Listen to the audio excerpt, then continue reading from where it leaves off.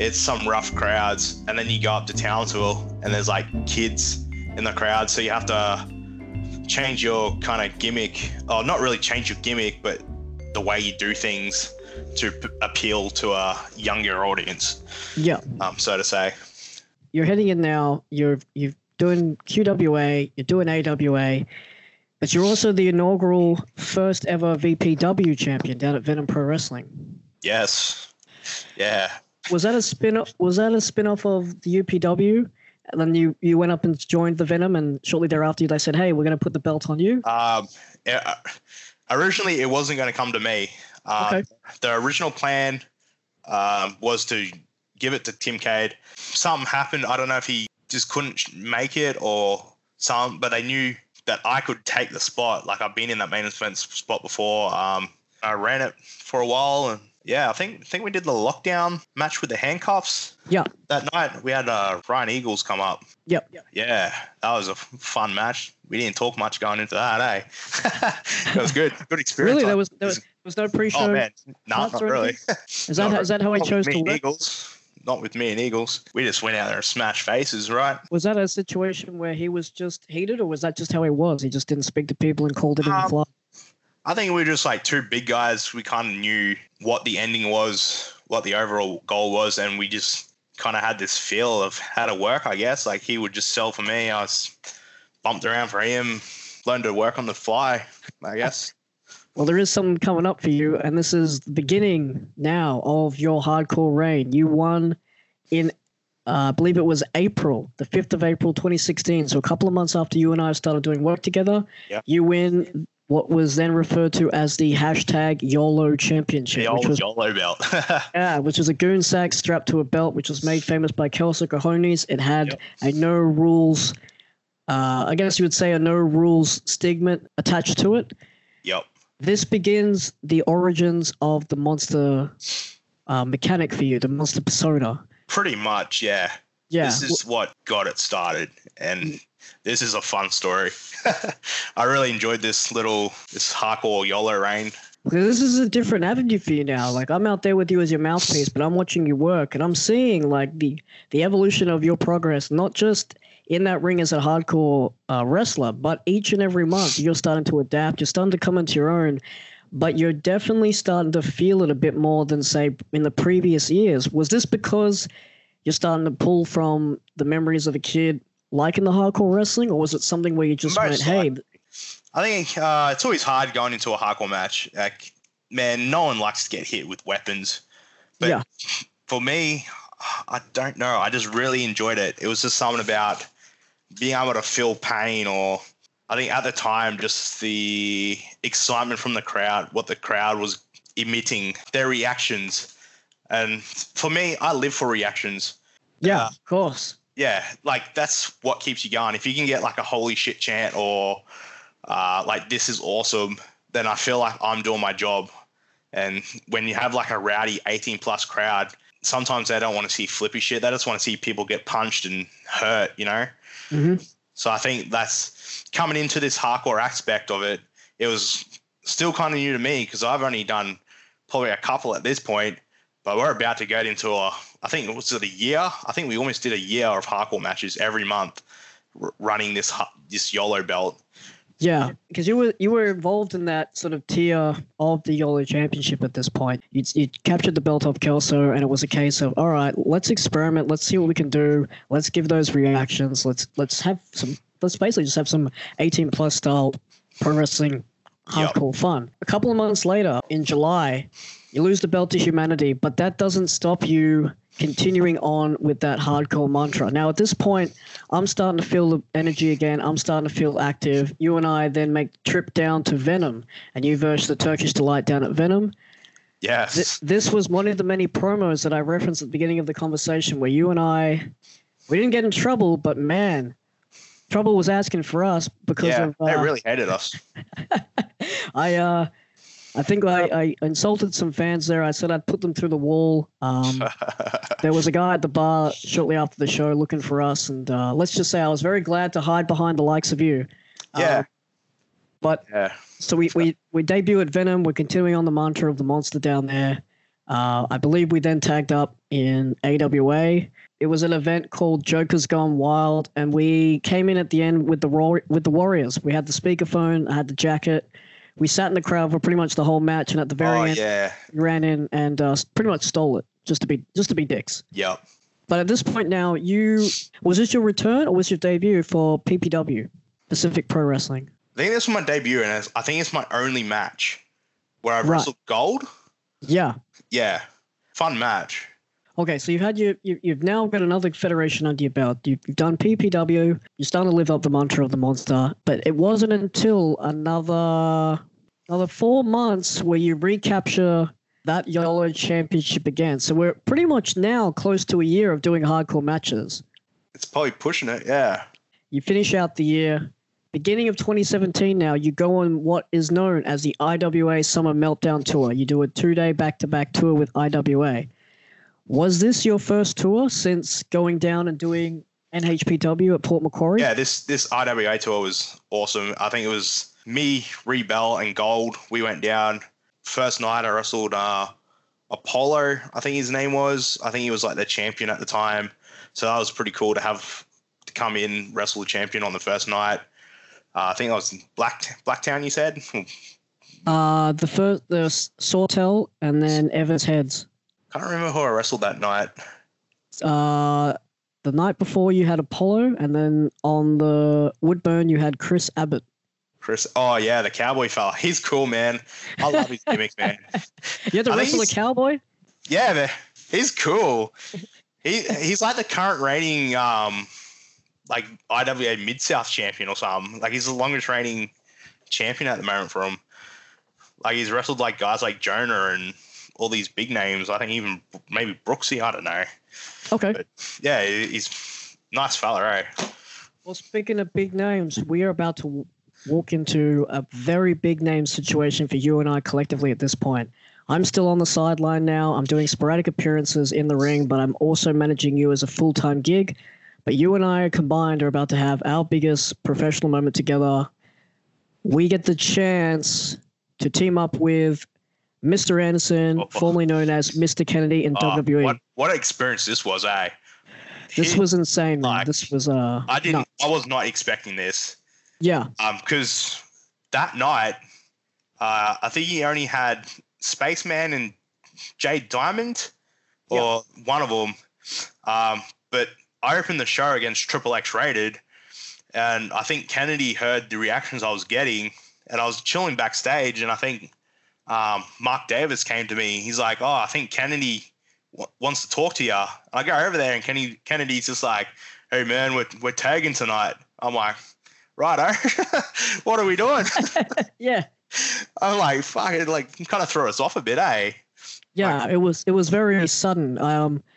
I genuinely thought, because of his name and who he was and the caliber of him as a talent, when it was requested that you and I go and speak to him, I thought we had done something wrong. I thought there was something like, did we? I started to run through the moves you did in that match, and I went, no, I can't see anything here that's sort of Mr. Anderson / Mr. Kennedy-esque. That was a pretty straightforward contest.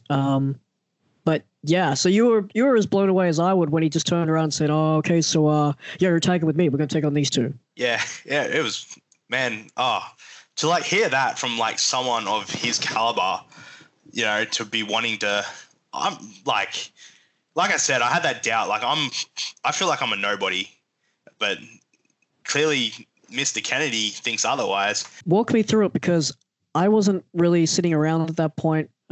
Listening into the match. I think I was at the production desk or something, and I was letting you guys plan your match and things like that. Did he have a chance to speak to you? And if so, did he give you any valid feedback coming in or going out of that match? No, I think it was just pretty straightforward. Like, I don't think he really gave me any negative. Like, he really enjoyed what we did.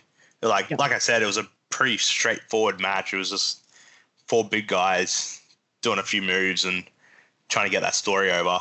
But yeah, he seemed happy with the match. Like I said, he didn't. Yeah, pretty easy just playing the match. He just told me what he needed from me, and you know, you don't really question anything. You just yes sir. You know, like this dude's wrestled in the biggest company in the world, and I'm not gonna be like, no, we can't do that, eh? Yeah, no, it's very much a yes sir, no, yes sir, 3 bags full sir. That was definitely kind of vibe, Mr. Anderson. Yep. But yeah, I remember him being a lovely dude. We had a lovely moment in the ring where we did a sort of a comedy moment, like a Dudley Boys headbutt after the match. We did, yeah. And I still have that photo. I want to get it framed, but I still have the photo of all 3 of us in the ring at the end of that match. Yeah. That is a memory that I hold near and dear to my heart, and I thank you for allowing me to be in that moment with you, man. That's all right. Thank you. It was a hell of an experience. Yeah, man. I got to experience it with you. Oh, man. Right back at you, dude. Yeah. But speaking of experiences, we travel down the roads. We're still doing the YOLO championship, but now we get to go to Supernova. We do a double-day stint at Supernova there. Do you remember doing that stint, and how was that for you? Yeah, it was good. Is this the one I wrestled Draven and Dallas was there? Like, this is the one where, or is this a year before? I think this was the year before, man, because this one, the main on the second day was Jack Payne and TNT versus Drake Adams and yourself, and this was the one where I managed you. And I had the Slytherin beanie on, and Jack Payne gave me a chokeslam. Yes. Yeah. Yes, that's right. I remember that. I've worked so many like Supernovas, like lose track sometimes. Like even now, like I don't really keep up with my matches. Everyone's just like, "Oh, what's your favorite match?" I'm like, I don't know. I've pretty much enjoyed them all, right? Yeah. We hit Supernova. We're back in the fold. We're consistently swapping between AWA and Venom. You do another stint at UPW. You go back up to QWA. You're back down. But another big moment for you. We're now at the end. We're at 1 year later. We're now at the end of 2017. And although I'm not associated with you for this one, I didn't get to come out to you ringside for this moment, but it was still a very cool moment for me because the reason I didn't get to come out with you for this one was I was manning the desk for this special tour. I'm sure you know which one I'm speaking about, but it was you and Jake versus the WWE Legends, the Headbangers. Yeah, at International Assault. Yes, it was the International Assault 2K17 up at the Tivoli Theatre in the Fortitude Valley on the 26th of November 2017. Man. Oh, man. That was like another experience. This is on par with probably with Kennedy. Right, run me through it, man. Okay, so initially the match was meant to be next level. So Jake, Todd, and Alex Shepard at the time. Okay. Shepard injured himself. I think he injured his shoulder or his arm or something, and they needed someone to fill that spot. Okay. I get a message from Jake, I think. He's like, would you be interested in working in International Assault? I'm like, yeah, I'm definitely interested. And then that's when they put up the promo, and it was pretty much official. And, yeah, it was crazy. Then we get to the venue on the day, and I think this was a show where you got some of the best international talent. You had, like, Brian Cage, Ricochet at the time, Austin Aries, X-Pac, like all these guys, Headbangers, obviously. Man, Headbangers were some of the coolest dudes. Just so easy. Like, you just went out there and they just did their little gimmick and you just went with it. And, yeah, man, it was a fun match. I really enjoyed it. Well, you're on a career high at this point, man, because not only are you fighting the Headbangers, who was one of the most iconic tag teams in all of wrestling, but the very weekend before, actually, no, it was a couple of weekends before, you had won after years of fighting and scratching and clawing and using every hardcore weapon imaginable. You had finally done what everyone thought would be the unthinkable at that point, and you had captured the illustrious AWA Heavyweight Championship. Yeah, that moment almost made me cry. I don't cry very often, but working so hard, especially in AWA, having guys like Hartley Jackson and Jonah and like Rufio and all these guys, like these big names holding that title, really meant a lot to me. And it was a massive build-up because I think I went through that feud with Humanity for like most of that year, and I think it came down to him and I and... No, this is before the feud, wasn't it? You'd been feuding back and forth with the YOLO. With the YOLO, yeah. Yeah, and I captured the title, and then we kind of continued the feud. I'm pretty sure. Yeah, because you were teaming with Hugh the month prior, and you were fighting Next Level, and the month prior to that was the Grindhouse of Horror event where it was Humanity, Jesse Daniels, and yourself versus that current incarnation of the Next Level, which was Shepard, Nova, and Jesse Love. Yeah, that's so right. You were still allies with Humanity at this point. So yeah. Yeah. So what was that moment like for you, man? Because you've just sort of tapped on it there, where it was a very, it almost made you cry. The illustrious tale had a big history to it. Having come through since about 2013 of training, doing those first shows, learning the six-sided ring, traveling up and down those roads, did it feel like at this point, hey, man, I'm feeling like I'm on top of the world? Were you feeling comfortable at this point? Were those voices in your head starting to say, hey, you're not so bad after all? Or was it just you couldn't really absorb it all at one time? I think it was a hit and miss. Like, I really enjoyed being in that spotlight, so to say. But after, I think I held it for a little bit, like 6 months or something. Yeah, I really doubted myself once I got there. Like, I worked hard to get there. And then once I got there, I don't know if I just got nervous or what, but I just felt like I was not ready to be in that position. I messaged the promoters or whatever and told them how I felt, and they quickly unfriended you. Yeah, pretty much. You are not booked. Not booked, Terry. Well, speaking of being booked, it was not long after that you fight the Headbangers. You defend the title again against Rufio, but you get the chance now, beginning of 2018, to return home to Prowl. You fight the Warship for the latest incarnation of Prowl. Tell me what that moment was like. Oh, yeah. I went back to Prowl because they started up. This was years in the making. Like, I had never wrestled Warship in a singles competition whatsoever. I've known this guy pretty much since the start of my career in 2010, 11. And he was a guy that actually took me under his wing in my early days. Like, he would message me about certain things and I would message him. And to be able to be at this point wrestling for a strap in the main event really meant a lot to both of us. And to go out there and kill it with him was absolutely amazing. Yeah, I mean, it must be surreal always getting a chance to come home. But you're getting another chance here now. You're on a hot streak here, man. There's some international talent. There's some big names coming down. You're in a big opportunity for your career at this point. This is the time where you get to seemingly fight against the Bullet Club. You get to team up with another big man, the Giant Cody, and you're taking on Gino Gambino and Bad Luck Fale. Yeah, so this was another cool experience, which was a massive build-up. Yeah. Because I think towards the end of what year are we in? 2018 or something? Yeah, we're in May 2018. Yeah, so I think at the start of that year, I think I went to a show and I cut a promo. It didn't really get over. So I think you and I cut another one where I called out some of the biggest talent in Australia. Yeah. I think eventually Gino Gambino answered. So him and I went through a little program back and forwards. I think our first match against each other was at Jumping the Shark. Man, to be sitting in that ring and then hearing the Bullet Club music hit, man, it is unreal. Like, yeah. you watch these guys on like YouTube or wherever, and you hear that music, it's so iconic. And to be actually sitting in the ring, knowing you're about to go up against a Bullet Club member, and you hear that music, man, the emotions start running. It is insane.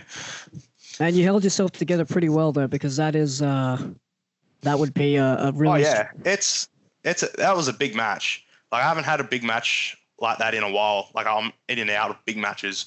But this is the one that was probably going to make or break me. And to be able, Gino in himself is an amazing worker. Like, he's been around for years. I saw shows of him before I even got into wrestling. I was watching him. But yeah, he's really good at what he does. And he's worked hard to be able to get to where he is. Yeah. So yeah, I've obviously held my own. We had a great match. We go from that into, I think we did one more, or was it straight into the Fale?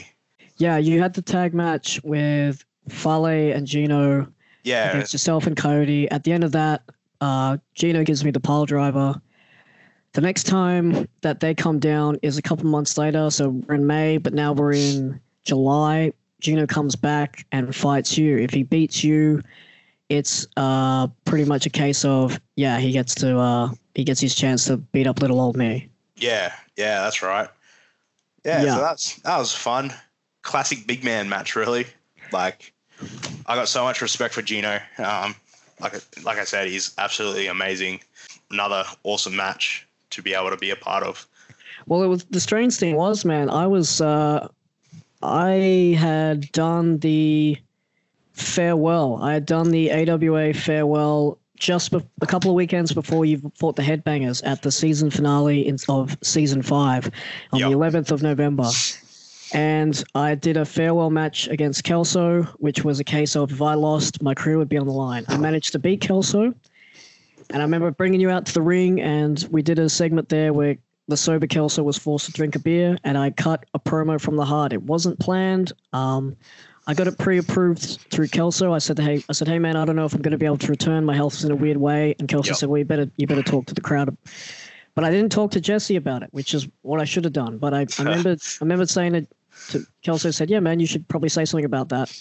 So we do the match. I do the speech.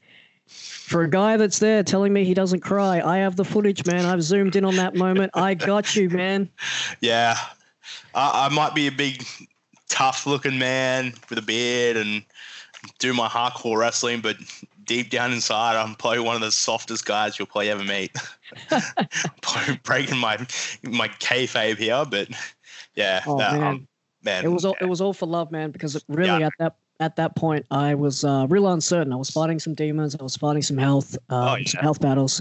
So I was really uncertain. I was really treating that as in like this would maybe be my last one for a while. Yep. But as luck would have it, the wrestling gods are on my side. My health came good. The time off I took was very much needed, but it was at that very first show where you fought Gino Gambino at Jumping the Shark that I got to meet Gino for the first time, because it wasn't that long ago where you actually got to square off with Gino for the first time in AWA. And that was one of the shows where I wasn't able to come to that show. And I was in a bad place with my life at that, my personal life. But I did the dirty on you. I didn't respond. I didn't hit you up. I've always felt bad about that.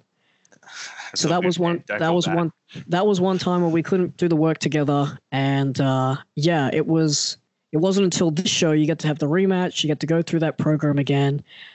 But the strange thing was, much like you're having these cool experiences, Gino, heart of gold, absolute lovely man, complete professional, pitches the idea of a program for he and I, complete out of the blue. And that's where we start building to the combined sort of storyline between you and him, doing the bullet click gimmick, giving me the pile driver, doing one more in July with Gino again, and eventually it spins off and I come back into action. But just before we get to that match with you and Gino at Overload, you do that match with you and Gino at Overload, man, pretty much a couple of weeks later, I make my return to AWA. I come back at Homecoming 5. You're having a match against Next Level again. Like, you can't get him out of your system, man. Yeah, I know, right? Can't escape.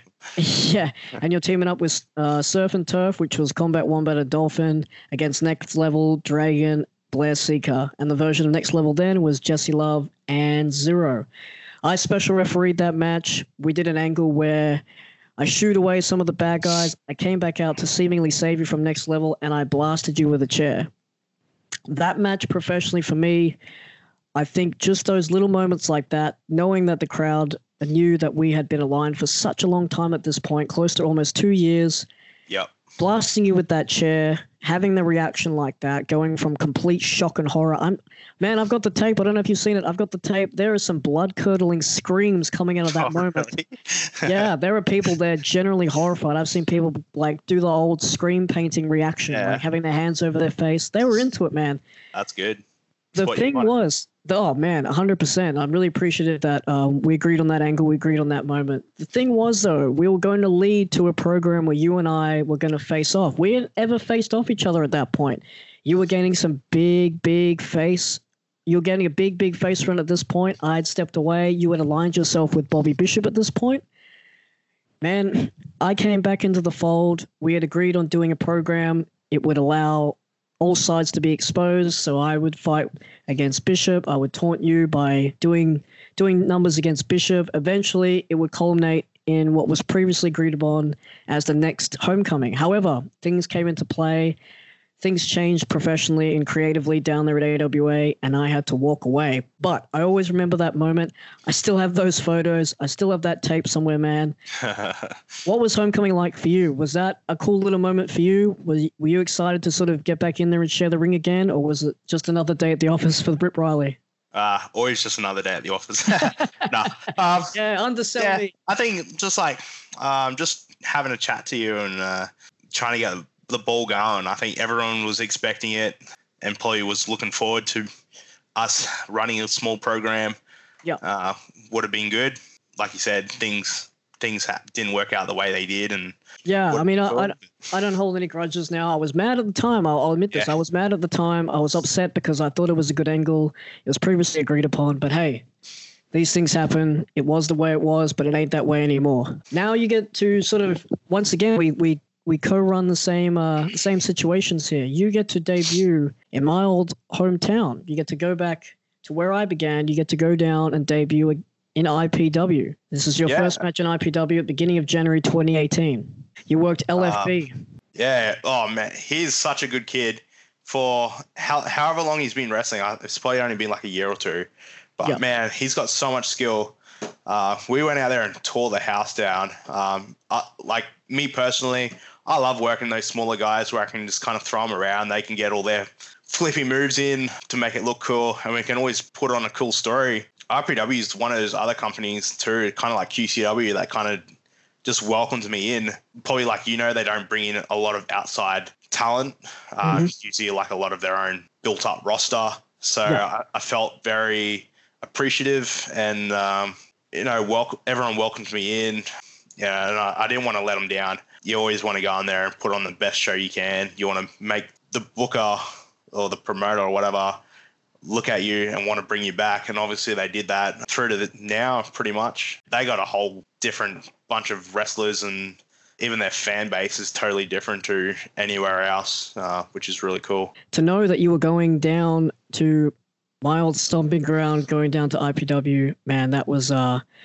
I was starting to sort of feel a little bit proud. I'm like, oh, look, he's starting to tick the boxes. He's starting to go places. Yeah. And I felt real proud of you, man. We weren't exactly working with each other a lot at that point, but that didn't mean I always kept an eye on you and made sure that you were having some good opportunities and keeping my eye on you career-wise.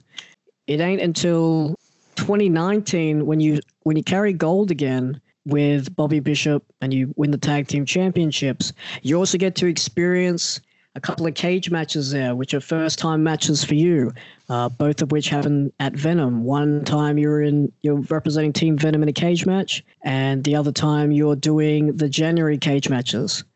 Professionally now, you're on an A game, you're on a bit of a streak, you're still having new opportunities, you're working new federations, you're traveling the road, you get to go down to Victoria in late 2019. The virus hits, puts a stop to everything. Where are you now with your wrestling? But most importantly, where are you now in your professional life? Because last time we touched on this, earlier in this podcast, you had mentioned that you were studying. You kind of like the look of landscaping, but wrestling picked up for you. You got a hot streak with that. Now that it's on a break, where are you personally and where are you professionally? Yeah, just still working pretty much. My job hasn't really slowed down. Landscaping, obviously, for an environmental company. So there's still plenty of work going on. It is a bit slow, but we're still plugging along, doing what we can for the time being. Wrestling-wise, just trying to keep yourself occupied and just trying to keep yourself fit, going for a walk or a run or, just home workouts, or at this point, just to keep yourself fit and ready to go for the new wrestling season to start back up, I guess. Yeah. Are you still enjoying wrestling all these years later? Yeah. I think... Oh, it sounded hesitant. Oh, man. Like, to be honest, there was a period where I was getting burnt out. Really? Yeah. What was happening for you at that point? What year was this? Take it back. This is probably going back a few years or a couple of years or something now. But yeah, I don't know. I think I think it was like after you and I split, and I just felt like my body was taking a toll, especially after that year of hardcore matches. I was working 10 to 12 hour days doing my landscaping, and I was doing these hardcore matches. My body was just feeling it. I was tired, but I had a lot of companies coming to me wanting to book me. I could have easily said no, but I got so much love and passion for this business that I just kept on going, and it didn't matter how tired I was. I still went out there and did put on 100%. You just get mentally drained. Wrestling's probably one of the hardest things you can probably do in this life. It's just physically and mentally draining. Did you take a break at that point, or how did you conquer? How did you conquer the? I just pushed through. Oh, really? You just kept going? I just pushed through, man. There was a point where like I started slowing down on bookings, especially like the last probably year.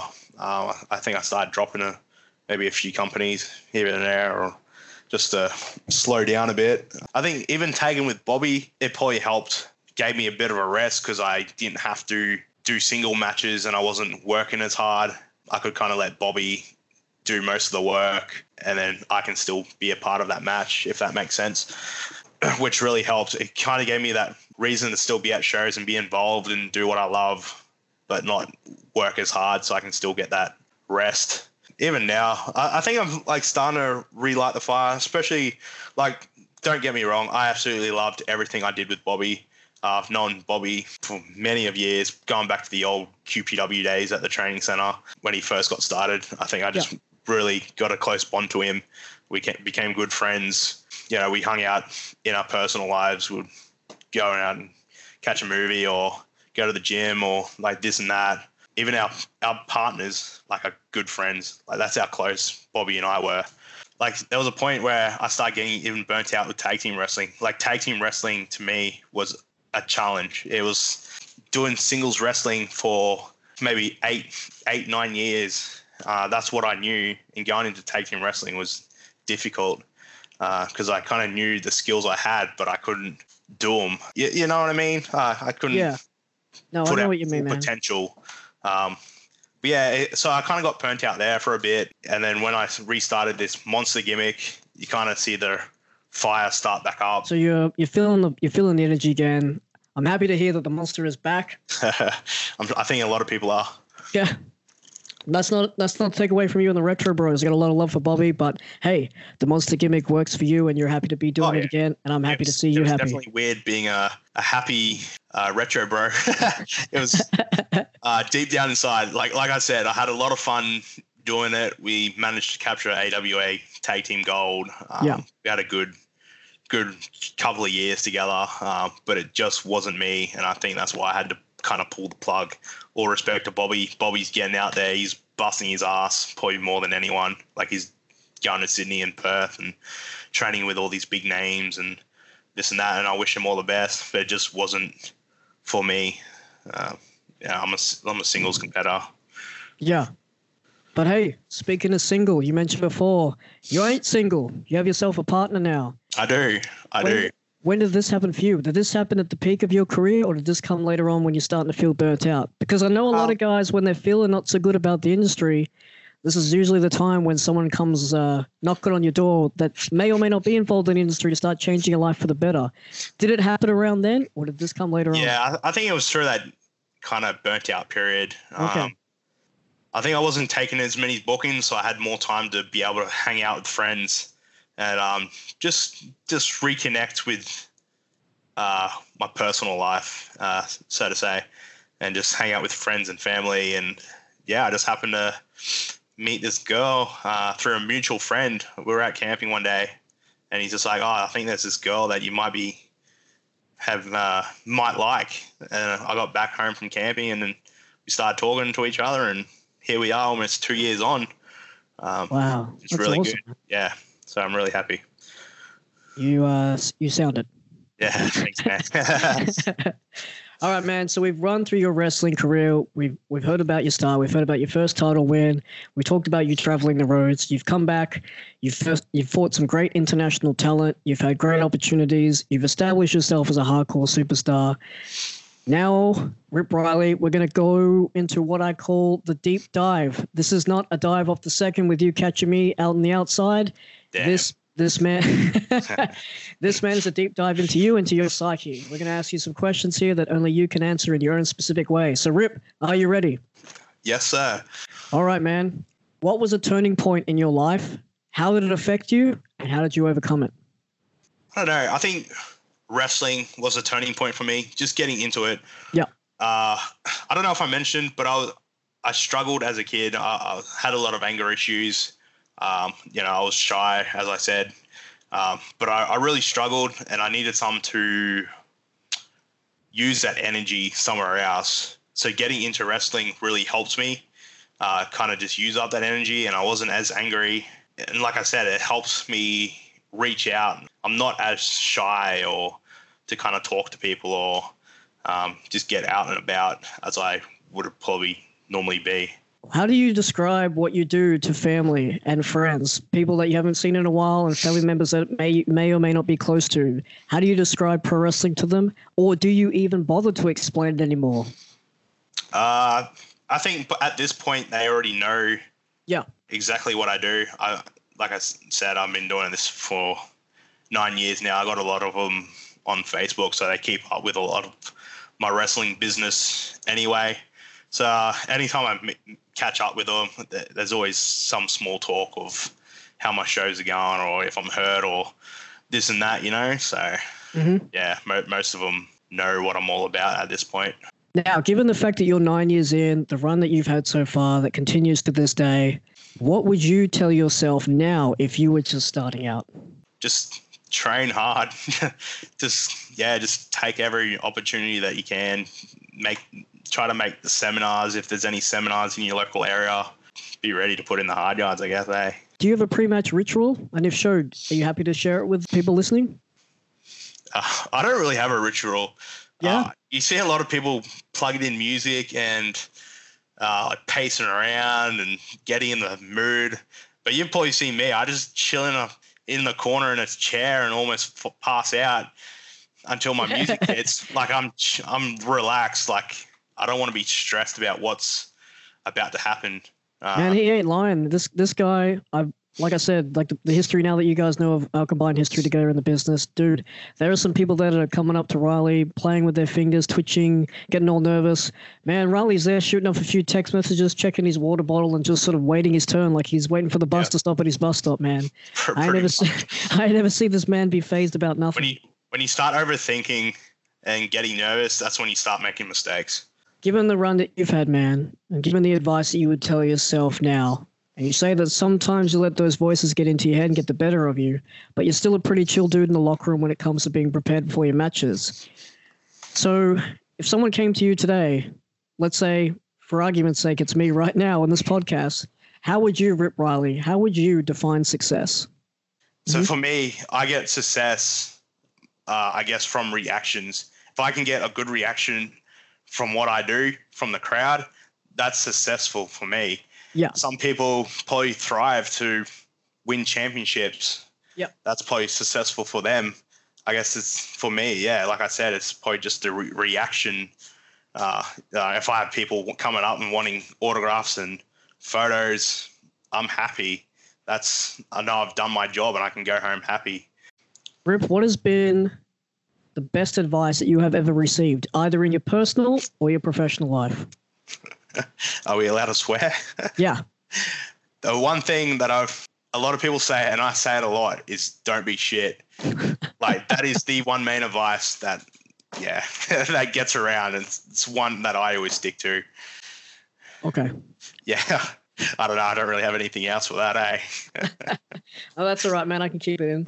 All right. This is the part of the podcast now, which I like to call the Lipton 6. This is in tribute of James Lipton, who sadly we lost earlier this year in March 2020. He was an American writer, lyricist, actor, and the dean of the Actors Studio Drama School at Pace University in New York City, where he hosted and ran his TV show Inside the Actors Studio from 1994 to 2018. So, in honor and tribute of him, I'm going to ask you his famous 6 questions that he would ask all his guests before wrapping up his interview. So, you ready for the Lipton 6? Sure thing. All right, Riley. Let's go. What is your favorite word? Man, I don't know. That's 3 words, man. I don't know. I honestly don't know. Yeah. Oh, I'd go with Monster. We'll go with Monster. Riley, what turns you on? Now, it can be or it could be in the way that something excites you in life that makes you happy. Probably my girlfriend. She makes me happy. Yeah. She keeps me controlled and happy, yeah. Riley, what sound or noise do you love? Oh, a good chair shot to the head, I was expecting nothing less. What is your favorite curse word? There is one, but I won't say it. Fuck is a good one. You won't say it, but you said it anyway. I like that. You swerve. Yeah. If you weren't doing landscaping or professional wrestling, Rip, what profession other than your own would you like to attempt? Oh, I think painting would be pretty cool, like a house painter or something like that. Yeah, so you'd still be doing something in laboring? Probably, yeah. It's just something to work with my hands, I reckon. Yeah. The last question of the Lipton 6. If heaven exists, what would you like to hear God say to you when you arrive at the pearly gates? You weren't shit. There you go. I wasn't shit. All right, man. Before we hit this into overdrive, we got what's called the final four. We're putting the nos of the cylinder. We're hitting that button. We're hitting that, aiming for that finish line, Vin Diesel style. So before we kick it into overdrive, Riley, I'm going to hit you with the final four. Riley, was there ever a point where you thought, hey, I don't know, I don't think this is going to work? And I don't just mean in a wrestling thing when you're going through and planning matches, but did you ever stop and think at any point in your life where you went, man, I just don't know if this is for me? Yeah, there's always points like that. I guess especially when it came to the working life, there was a lot of jobs where I was like in and out and it just was not working for me. So you had to leave. Yeah. No point in sticking around if you're miserable. Have you ever stopped and thought, just taking a moment in your everyday life right now, have you ever stopped and thought, man, how the hell did I get here? All the time. Yeah? Like, especially with wrestling, just, I don't know, like I know I've put in the hard yards to get where I am, but I still can't believe it. Like all the title runs I've had, the people I've had the privilege of work on all certain shows and this and that. Like it's, even though it's happened, it still feels like a dream. Like I can't believe it, I guess. Did you ever think at the age you're at now, did you ever think that this would where you'd be? Not at all. When I first got started with the wrestling, I thought I probably would have been with one company, just doing it for fun. Yep. Now it just feels more like a job, I guess. Okay. If that makes sense to an extent. Yeah. Last of the final four. Currently, Mr. Monster, Mr. Rip Riley, what is your proudest moment or achievement? Maybe winning as many championships that I've had. Like, I guess in the 9 years, I've probably held like 10 heavyweight championships. Right. So to me, I feel like that's a pretty big accomplishment for me personally. From a personal standpoint or from a career accomplishment standpoint? Probably a career, I guess, wrestling career. Yeah. Do you have a personal moment that you're proud of? If I get to the point of having kids, I think that would probably be like one of the proudest moments. Man, that's a sound answer. I cannot argue with that fact. But speaking of proud, man, when it comes down to it, when I look back on my career, there ain't many things that I'm proud of. But Riley, I'll tell you right now, man, I am proud to know you. I'm proud to have worked with you. And I'm very proud to see just who you've become to this day. Thanks, brother. I appreciate it. Well, I appreciate you coming on the podcast, man. And before you hit the road, tell people where they can find you. You can find me on the Facebooks at The Rip Riley or the Monster Rip Riley. On Instagram at The Rip Riley. And I think that's all I got at the moment. I'm not a big social media player. Man, you I just hide in my cave until I get booked and then I come out and wreck face. It's not a gimmick. He's living it. He is a real life cave monster. That's why he likes landscaping. He likes tearing the shit out of plants. Riley, thank you for tearing up with me here today, man. Thanks for having me. I love the work that we did, and I hope that one day, once all this Silliness is over. The world gets their batteries recharged, and suddenly the world goes back to normal. We can share the ring one more time, and go out there and have some fun. You too, eh? Thanks so much for coming on board, man. I love you, and be safe. I love you too. Take it easy, man.